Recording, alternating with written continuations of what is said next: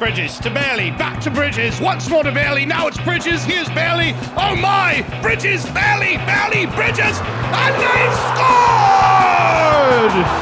Last play of the game, 98 yards to go, and these boys ain't got no more hope than a pig in a parlor. Pitch goes to the right, defense closing in, and he's floating. He's in the air, human being is taking flight, he's flying to the 50, the end zone, touchdown! The Piggies have done it! The Piggies win! Oh, sacré bleu, il est fort son pied. Il utilise ses mains. Son pied? Une honte, une disgrace. Oh, what's this? He's thrown it back. This could change the sport. A terrible day for fishing, a great day for the fish. This is Apocalypse Sports Radio. And now, your host, Shane Ryan.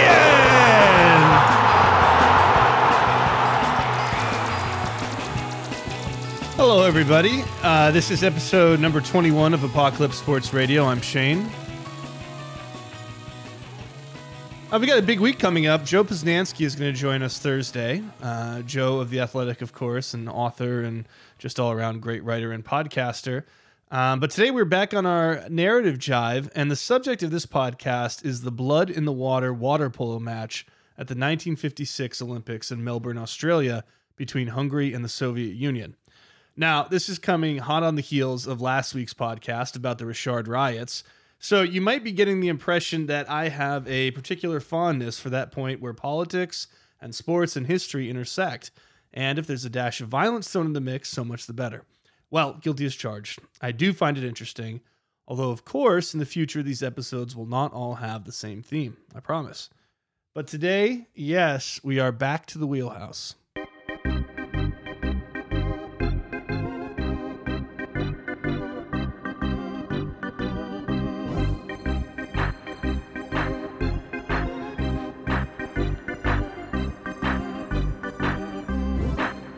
If I asked you to think of Hungarian sports today, here in the year 2020, you would probably either draw a blank, or if you're like me, an Olympic fanatic, you would immediately think of water polo.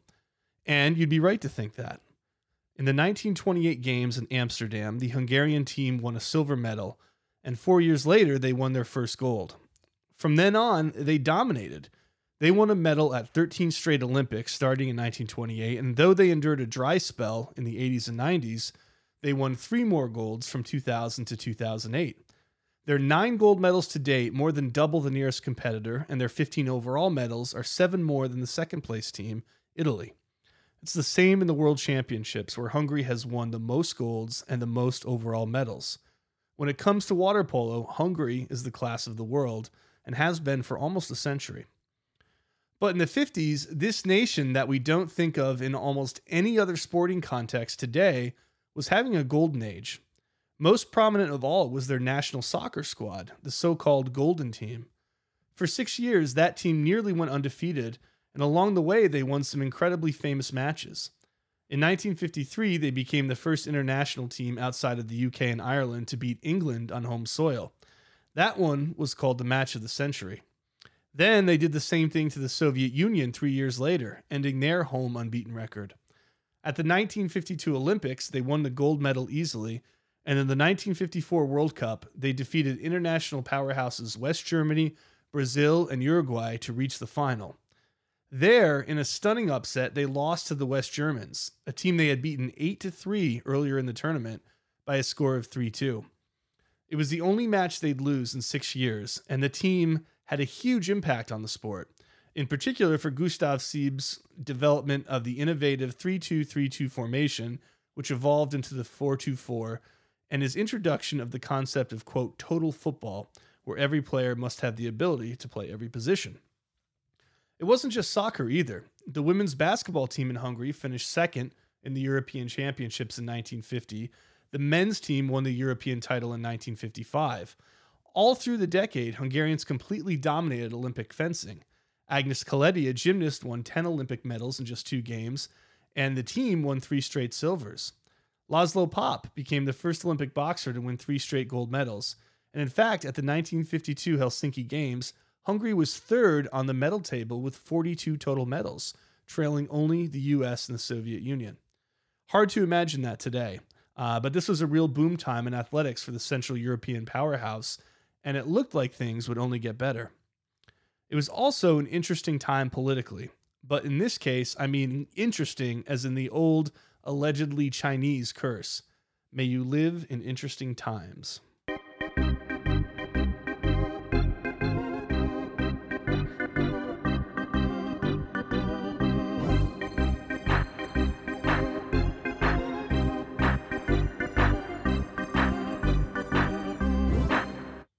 In World War II, Hungary joined the Axis powers, and the historical record unfortunately indicates that they were enthusiastic participants. Right wing nationalism had grown in the country throughout the 30s, just as it had in Germany, and Hungary saw the chance of this war to use the collective strength of their new allies to retake parts of other countries, like the Czechoslovak Republic, the Slovak Republic, and Romania, that they considered their own. As you might imagine, Hitler encouraged them every step of the way. In 1941, Hungary took part in the invasion of both Yugoslavia and the Soviet Union, and even the Germans thought their tactics were particularly brutal. Some of their soldiers were even accused of a concept called murder tourism. Well, clearly the war went against them. At the Battle of Stalingrad, the Hungarian army was essentially destroyed by the Soviets, with casualties rising as high as 100,000. And at a certain point, putting their finger to the wind and realizing they were basically screwed, the Hungarians decided they better start negotiating for peace with the Americans and the British. Problem was, the Nazis found out and responded by invading them in 1944. That didn't last long. The Soviets were pushing forward from the east, and by February 1945, Hungary had surrendered to them. In all, Hungarians lost about 900,000 people in the war, including somewhere between 450 and 600,000 Jews. And the end result was the exact same borders they'd had before the war and a looming communist giant to their east. Technically, right after the war, the country was a democracy, but it wasn't long before the Hungarian Communist Party took complete control. By 1949, Hungary had become the People's Republic of Hungary. And, the results were predictable for an Eastern Bloc nation. There were massive purges, forced relocations, arrests and torture by the secret police, forced confessions, concentration camps, deportations, slave labor, and more. The leader of the Catholic Church in the country was arrested, and in the capital city of Budapest alone, 26,000 people were relocated in just 1 year. At the same time, the Soviet Union had not forgotten about Hungary's role in the war. Communist though they may be now, the Soviet Union demanded reparations nonetheless, and the bill was the equivalent of about $300 million US. As you might imagine, that didn't help economic matters. The currency in Hungary depreciated, and a Soviet-style 5-year plan instituted by the government failed spectacularly. Food had to be rationed, the standard of living went down, and the people were miserable. But Joseph Stalin died in 1953, Nikita Khrushchev denounced him and his followers in 1956, and reform was in the air. When Poland won some trade concessions with the Soviet Union after an uprising that summer, and Austria became a neutral country, Hungary started to think that, hey, maybe that can happen for us too. Plus, they were angry. When they finally forced the resignation of Matthias Rákosi, a Stalin disciple, from his position of general secretary, the possibilities must have seemed limitless. Students began attending forums, instituting previously illegal democratic unions, and basically snubbing their noses at the communists who were still in charge. By late October of 1956, revolution wasn't just possible, it looked inevitable.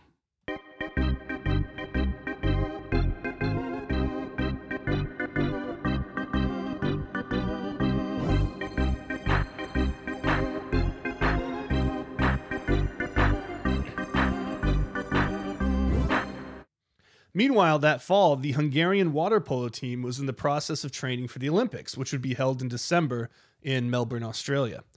So at this point, if you're like me, you've got a question. Why is water polo so big in Hungary? I mean, this is a landlocked country in Central Europe, and yes, they have some big rivers like the Danube, but there's no obvious explanation there. So the best we can do really is a partial explanation. Despite being landlocked, Hungary has long had a strong water culture. That term seems kind of weird, but the truth is Hungary boasts the largest lake in Central Europe, Lake Balaton. And in fact, there are pictures you can find online of water polo matches being played in that lake as early as 1903. The country also has a rich reserve of thermal waters, with more than 1,300 mineral springs in the country, and has often been considered the spa capital of the world. So, to go back to this word culture, there's a definite spa culture, to which I guess you can say that Hungarians have always been at home in water. And so water polo began in the UK in the 1870s. It was exported to Hungary around the turn of the century. And the fact is that the Hungarians took to it like a fish to water. This holds up in swimming too, where Hungary is fourth all time on the Olympic medal table, and also in canoeing, where they're third. And it turns out the people of this landlocked country are just really good in water, within reason. Being landlocked has its price, and Hungary has not, for instance, excelled at sailing. Anyway, within a few years of receiving the sport from the UK, there was already a Hungarian national championship, and by 1912 they were competing in the Olympics. The first medal, as noted before, was a silver that came in 1928, the next gold in 1932, and then they were off to the races. They beat the Nazis in 1936 in Berlin, took another silver in 1948 after the war, and defeated Yugoslavia and others for the gold in 1952, meaning that heading into the Melbourne Olympics, they were the defending champions. Meanwhile, the Soviet Union had finished seventh in those 52 games, and in the documentary Freedom's Fury, the Russian Viktor Agiev would say of the Hungarians, quote, "They were our idols." But the Soviet Union had an enormous amount of political control over Hungary now, so they did what you might do, which is they actually sent their team to study Hungarian tactics and training, wrote everything down, and implemented it right down to the last detail. When the two teams met for a warm-up tournament that year in Moscow, shady refereeing gave the Soviet Union the win, and the two teams got in a fistfight in the locker room afterward. When they played in Hungary, the home fans turned their backs on the Russian team and shouted down and sang down their national anthem. So there was already bad blood between the teams, but the political situation in Hungary was about to make it much, much worse.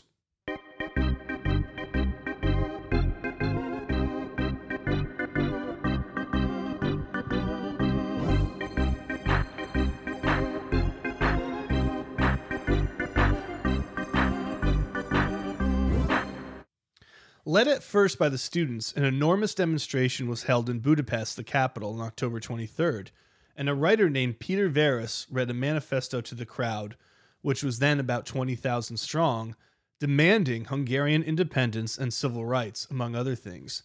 The crowd chanted a banned poem whose chorus was, this we swear, that we will no longer be slaves."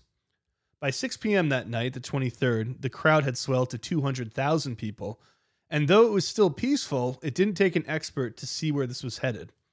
After a leader of the Communist Party denounced them on TV and radio, the furious protesters destroyed a 30-foot bronze statue of Joseph Stalin.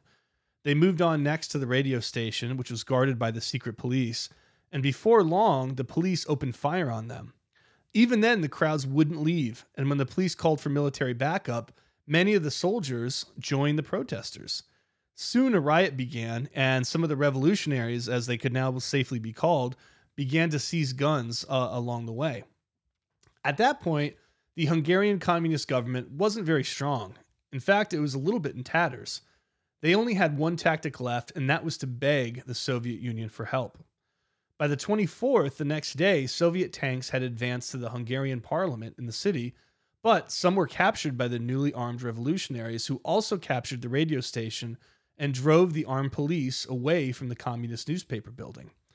The next day, the secret police dropped all pretense of being anything but an oppressive force and started shooting at the protesters from the rooftops. Many of the protesters, now armed, shot back. And by this point, the Soviets were still not fully engaged. So by then, Imre Nagy, who I may be mispronouncing, that's Imre Nagy, the chosen leader of the Hungarian Revolution, had become the de facto prime minister. But he was a man divided. He was still a communist and had been for most of his life, and some suspected that he had actually signed the order for the Soviets to come to the party's rescue. Initially, he urged the protesters to be peaceful. But by October 28th, he kind of, again, put his finger to the wind, saw which direction things were going, and announced his full-throated support for them, dissolved the secret police, and vowed to make the Soviet military withdraw.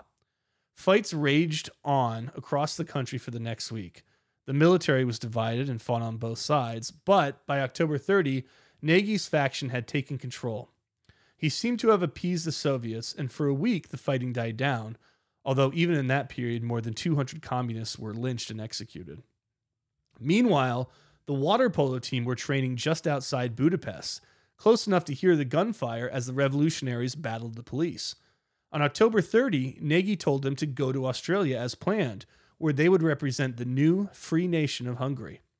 So they began their journey on November 1st, and Nagy went further than he ever had before on that day, withdrawing Hungary from the Warsaw Pact. And that was the thing that the Eastern Bloc nations had signed that basically made them subservient to the Soviet Union. And he declared Hungary was a neutral nation, just like Austria. All right, so the trip to Melbourne for the water polo team and for all the athletes would take 3 weeks. And in that time, none of them would get any updates about what was happening in their home country. As far as they knew, Hungary had declared and won its independence, and the Soviets were letting it happen. But as they headed to the opposite side of the globe, a tragedy was unfolding in Hungary.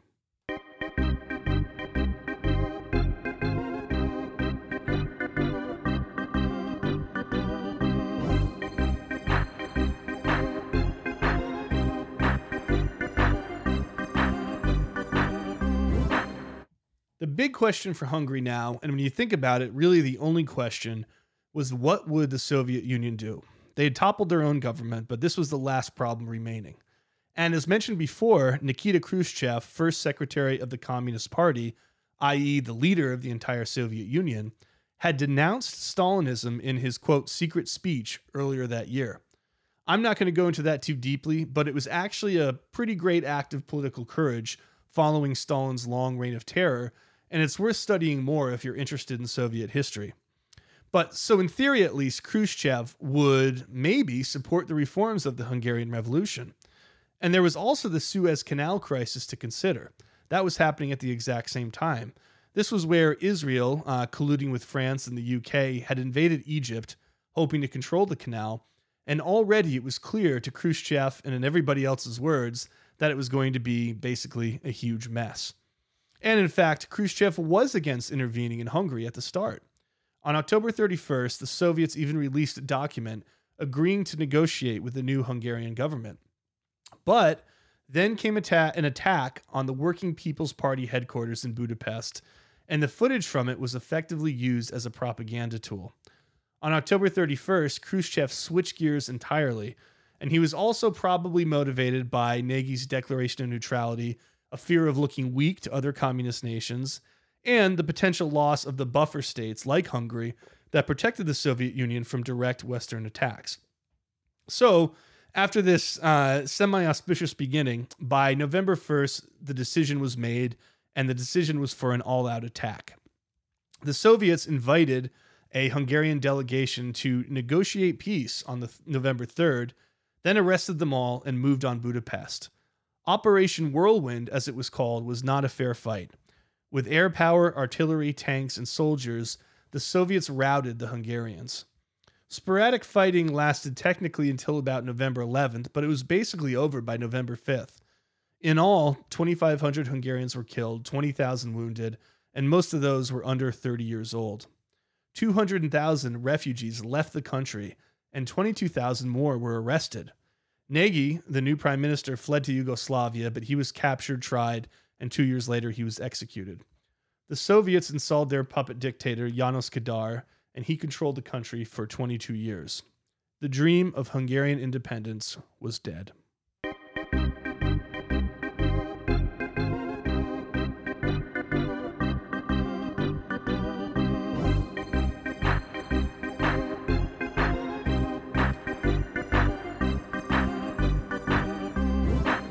As I mentioned, while all of this was going on, the Hungarian Olympic delegation was on their way to Australia.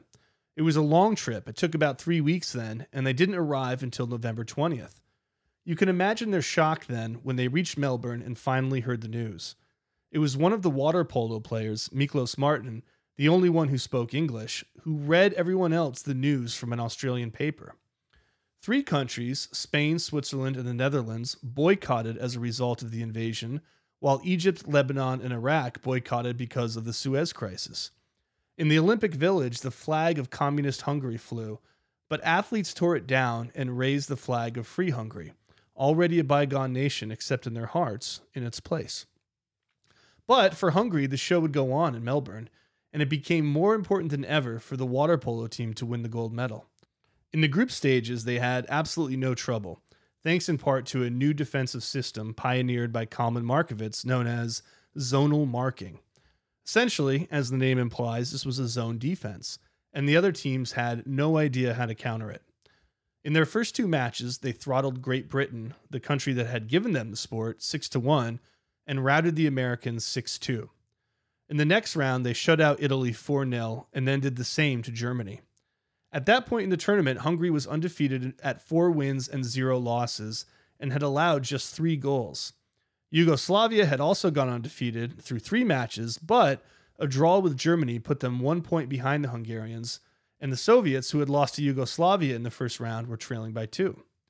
So, as fate would have it, that set up a match between, yes, Hungary and the Soviet Union. This was not, as some sources indicate, a semifinal match. In fact, it was just part of the round robin. There were no semifinals or finals then. But it happened to be the second to last match for both teams, and it was almost a certainty that the team who won would win at least the silver medal. So in some ways, it was just like a semifinal. Now, it's impossible to imagine a scenario where there was more tension between two teams. These guys didn't like each other in the first place, and now there was the specter of a failed revolution, an invasion, and an occupation hanging over them. It's little wonder that the match played on December 6, 1956, became the most infamous in the entire history of the sport. As the UP report after the game noted, quote, "It was a pro-Hungarian crowd from the moment the two teams were introduced." In fact, many of the 5,500 fans who packed the swimming and diving stadium in Melbourne were expats from Hungary, and they wanted the victory badly. So did the players. Ervin Zador, one of Hungary's players, later said, "The Hungarians there were so charged, and there was such a deep hostility for all the things they did to our country since 1945, that all these people in Australia just went absolutely berserk." "They began to shoot us, those bastards," said Istvan Hevesi. "The fire inside us was beating so strongly. God help us, we'll beat them for sure." Now, the Hungarian players weren't planning on fighting necessarily, but they did want to distract the Russians and make them angry. So they launched a plan to taunt them. Zador outlined this plan. He said, "We were yelling at them, 'You dirty bastards, you come over and bomb our country.' They were calling us traitors. There was fighting above the water and fighting beneath the water." Well, the strategy worked. According to the UP, the game was only 1 minute old when Russia's Peter, this name I'm not going to get right, Mikveniradze, put a hammerlock on a Hungarian and was sent to the penalty box as the crowd showered him with catcalls, end quote. It might be appropriate to take a minute here to consider the perspective of the Soviet players. Keep in mind, these were athletes, not politicians or generals. When they thought of Hungary at all, they probably thought of them as a water polo powerhouse to be admired. They had not ordered the invasion of the country, and who knows if they even supported it. And now suddenly, here they were in Australia, surrounded by the absolute fury of thousands of Hungarian expats, and facing a team that was already the best in the world, and now was coming at them with barely concealed rage. It must have been an incredibly uncomfortable situation, if not overwhelming, and it's hardly surprising that when the Hungarians provoked them, they reacted with anger. The first goal was scored by Hungary's Dezo Gyamati, who hit a Russian in the chin as he wound up and shot. The second came at the 13-minute mark from György Karpati, and that put Hungary up 2-0 at the half. And the fact that the Hungarians held the lead didn't help matters because it only made the Soviets more confused and more desperate. They didn't want to be humiliated after being verbally attacked, but that's exactly what was happening, and they had absolutely no answer for Hungary's zonal marking strategy. There had been kicking and punching throughout the entire match from both sides, and when the second half started, Boris Markarov of the Russians hit Anton Bovary in the eye. A massive fight threatened to break out then, but the referees were just able to contain it. Just. That punch gave the Hungarians a power play, and Zador scored the third goal, which basically put the match out of reach, and then he scored a fourth. As time wound down with the score 4-0, it seemed for a moment that despite the anger, at least the match would end without any outrageous incident. Then, with just 2 minutes left, Zador was told to guard Valentin Prokopov, who was probably the Soviets' best player. Here was Zandor's response as related later. I said, no problem, I can handle him. I'll tell him he's a loser and his mother's a loser and everything else. I'll say the game's over and you're just a sorry-ass loser and that's it. Well, you can guess how that went. Soon after delivering his message to Prokopov, a whistle blew and Zador turned to the referee to ask what it was about. The minute he turned away, Prokopov wound up and delivered a massive punch to Zador's face. Newspaper accounts at the time called it a headbutt, yet Zador and everyone else at the match seemed to agree that it was a punch. I turned back, Zador said, and with a straight arm, he just smacked me in the face. He tried to punch me out. I saw about 4,000 stars, and I reached my face and I felt warm blood pouring down, and I instantly said, oh my God, I won't be able to play the next game. A bleeding gash on his face forced Zador to leave the pool, where an infamous photo was taken of him that led to the nickname the Blood in the Water match, which, by the way, came with rumors that the water itself turned red. Not true.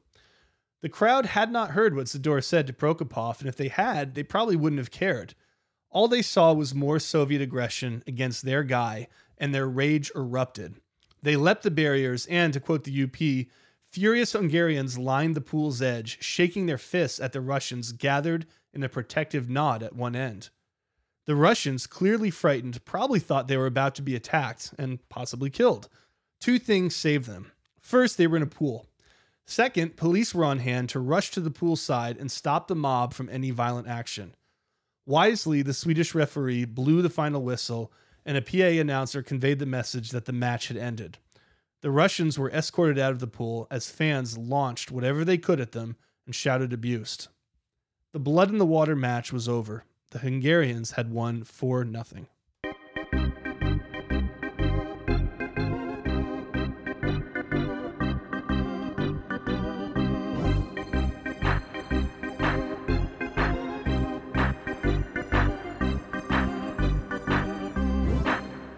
The next day, the Soviets beat Germany to secure the bronze medal, and Hungary won a tense 2-1 match against Yugoslavia to take the gold. The aftermath of the events of the Hungarian uprising were complicated.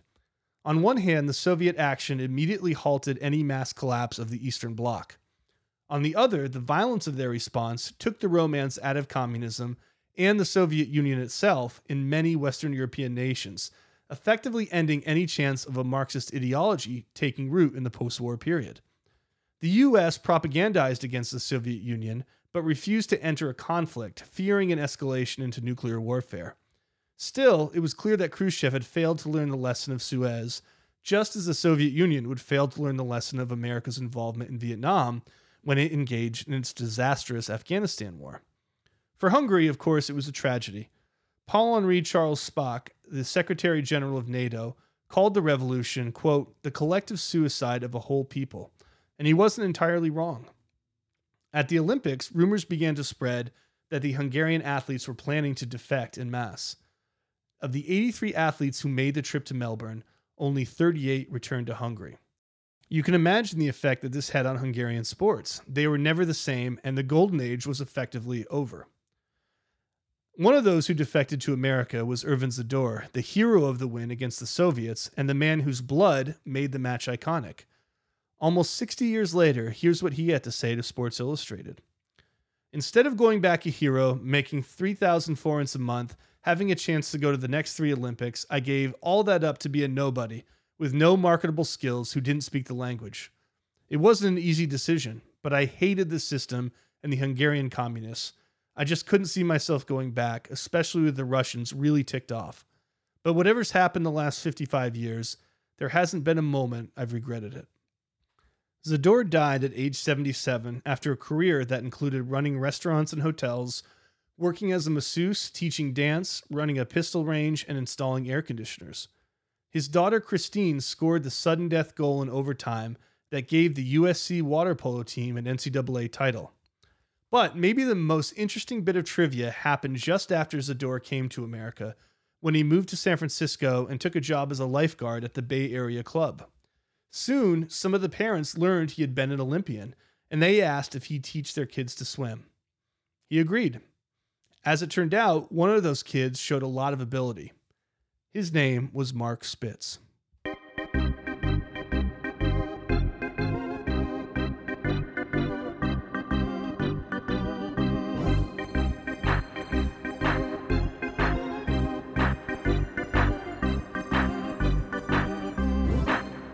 All right, everybody. Thank you so much for listening to Apocalypse Sports Radio. I hope you enjoyed that story of the blood in the water match from the 1956 Olympics. If you like this, you will probably like a lot of the content at apocalypsesports.net. I write there 3 times a week, and it tends to take a similar angle where we're looking at some little bit of sports history or some little fact or nugget or something that interests me and kind of teasing that out into a longer post, much like I'm doing here with the podcast. There are 2 podcasts each week. One is like this. The other is a long-form interview with somebody in the sports or sports media world. I think, as I mentioned earlier, Joe Posnanski will be my guest in the Thursday podcast. So that was already recorded, actually, and it was a lot of fun, and I think you're going to enjoy it. If you like this kind of material, you can support me at patreon.com/Apocalypse Sports, where for $3 a month, you can say thanks, basically. And if the time comes where we get enough patrons or whatever they're called, we will start doing some exclusive content and things like that. So again, thank you very much for listening, and I hope you have a wonderful day, and I will see you tomorrow at Apocalypse Sports.